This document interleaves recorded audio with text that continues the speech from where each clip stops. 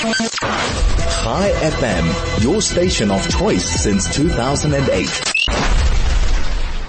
We have, of course, been following a lot of the conversation around the BRICS summit, and in particular the one that says that Ramaphosa has inked a deal with Chinese firms to fix the energy crisis, and he urges them to work with speed. Well, I'm not sure that our definition of speed and our government's definition of speed is necessarily the same thing, considering that this has been going on since round about 2008. Well, that's when we started realizing that we had such a power crisis. But either way, it is fascinating to hear and to get some sense of what this deal really is about. Professor Winkler Hartmut, he is a professor at the University of Johannesburg in the Department of Physics, Astrophysics and Solar Energy. A very good morning. Thank you for joining us. How are you? Good morning. I'm fine this morning. So this deal is, obviously we welcome anything that is going to move us towards the light, so to speak. But as South Africans, we have been taught to be skeptical when it comes to signing deals with foreign parties. We also have been taught to be a little bit dubious when it comes to anything that mentions speed and efficiency. But at the same time, we really want to believe that this is something positive. Give us your sense. Give us a little bit more background about the story. Yes, well, I think overall it's positive, but yes, you're quite right.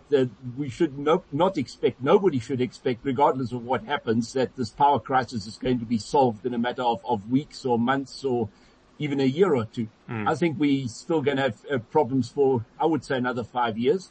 And that's only if things actually really do get moving, as you implied.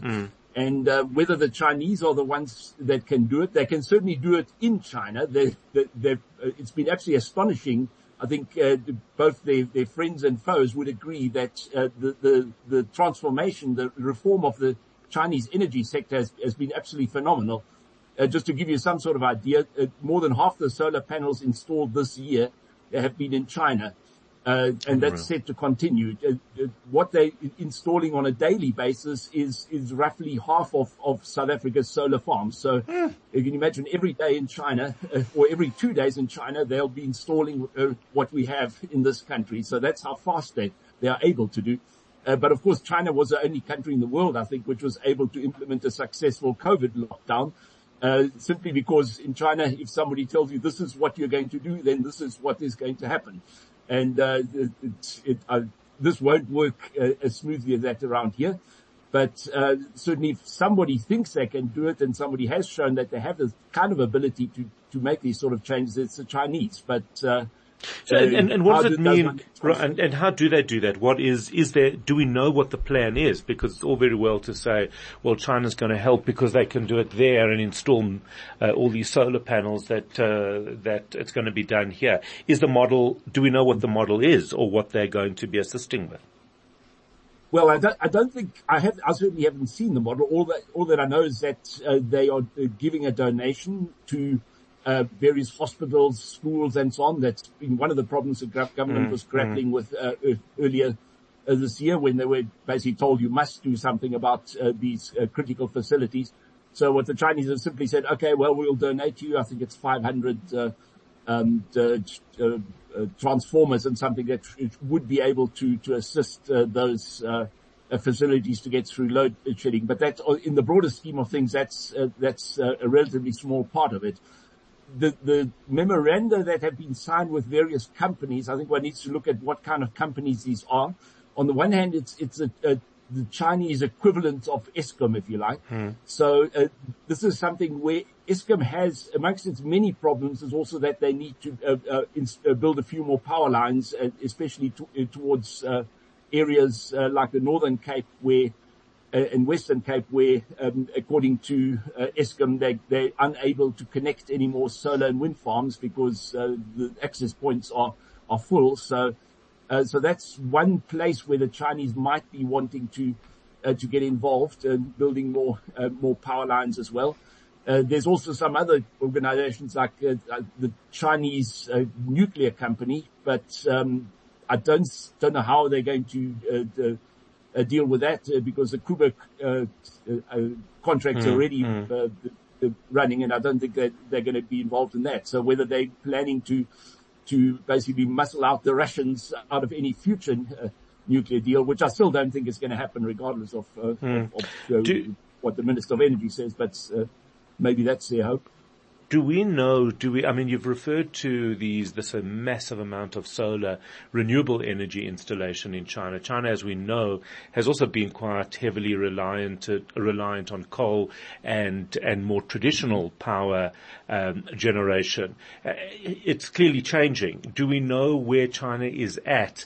I don't know what accurate information or believable, information comes out of China, because we also know that China tells us what we want to hear, or what they want us to hear rather. But do we have a sense of the balance between traditional generation and renewable?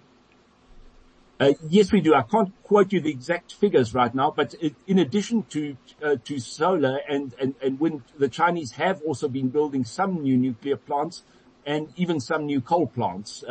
But most of the investment has gone into solar, especially, and wind next. So the Chinese will come from 20 years ago that was a severely constraining factor on the economic performance. They have the additional challenge that there's just the way the weather is in China. Most of the population and industries along the east coast, whereas the best resources for solar and wind are in the west of the country. So that does mean they needed to build all these additional power lines as well. And so they've done that, and they're certainly planning to continue. I've just before this interview, I had a look at what the projections are for solar installations around the world, and it's projected that for the next 5 years or so, China will still be installing roughly half the panels in the world in their own country. That's incredible. Well, it's also interesting because in terms of the pollution, I remember traveling to Beijing many a time, and I never ever saw the sky. You had no idea if it was a cloudy day or a clear day, because you just looked up and it was just this white haze above you. And then a few weeks before the Beijing Olympics, I was there. I was back in Beijing, and they had stopped many of the factories and many of some of the production around Beijing. And all of a sudden, you saw the sky. And that's when I realized the damage that this was doing to the environment there. Yes, and I think the Chinese themselves are actually realizing how this has changed their lives, and that at the same time, I don't think they're going to give up on their coal entirely. They are still one of the major users of coal in the world, and I'm pretty sure that's set to continue for a while. But it's made a big difference. I've only been to China more recently, and yes, I was looking for the Beijing pollution, and no, all I could see was clear skies. That's incredible, really amazing. And well, let's hope it does make a positive difference here in South Africa. Professor Winkler Hartmut, professor at the University of Johannesburg, Department of Physics, Astrophysics, Solar Energy and Energy Supply, talking to us this morning about this deal between South Africa and China, with China assisting South Africa for energy supply and with the electricity crisis.